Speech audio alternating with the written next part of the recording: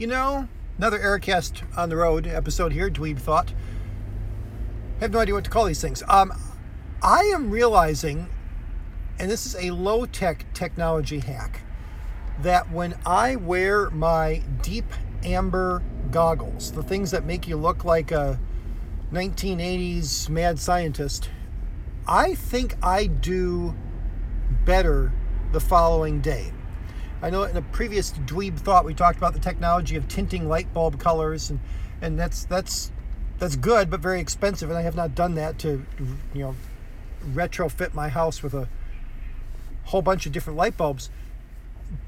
But simply wearing those goggles, I need to figure out a tool to chart or correlate that better, some sort of mood tracker or something, because I think that makes a difference. Could be a placebo effect, but if it is, hey, I'll go with it.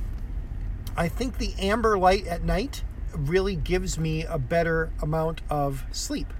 So just figured I would keep on that theme and mention that, because it's not always wires and diodes and things for technology. Sometimes a biohack of just wear some goggles, see if you sleep better, see how that technology does. So if you have any thoughts on that, or the whole biohacking universe, because at some point I'll talk about coconut oil in the coffee, because it's a cheaper alternative to MCT oil.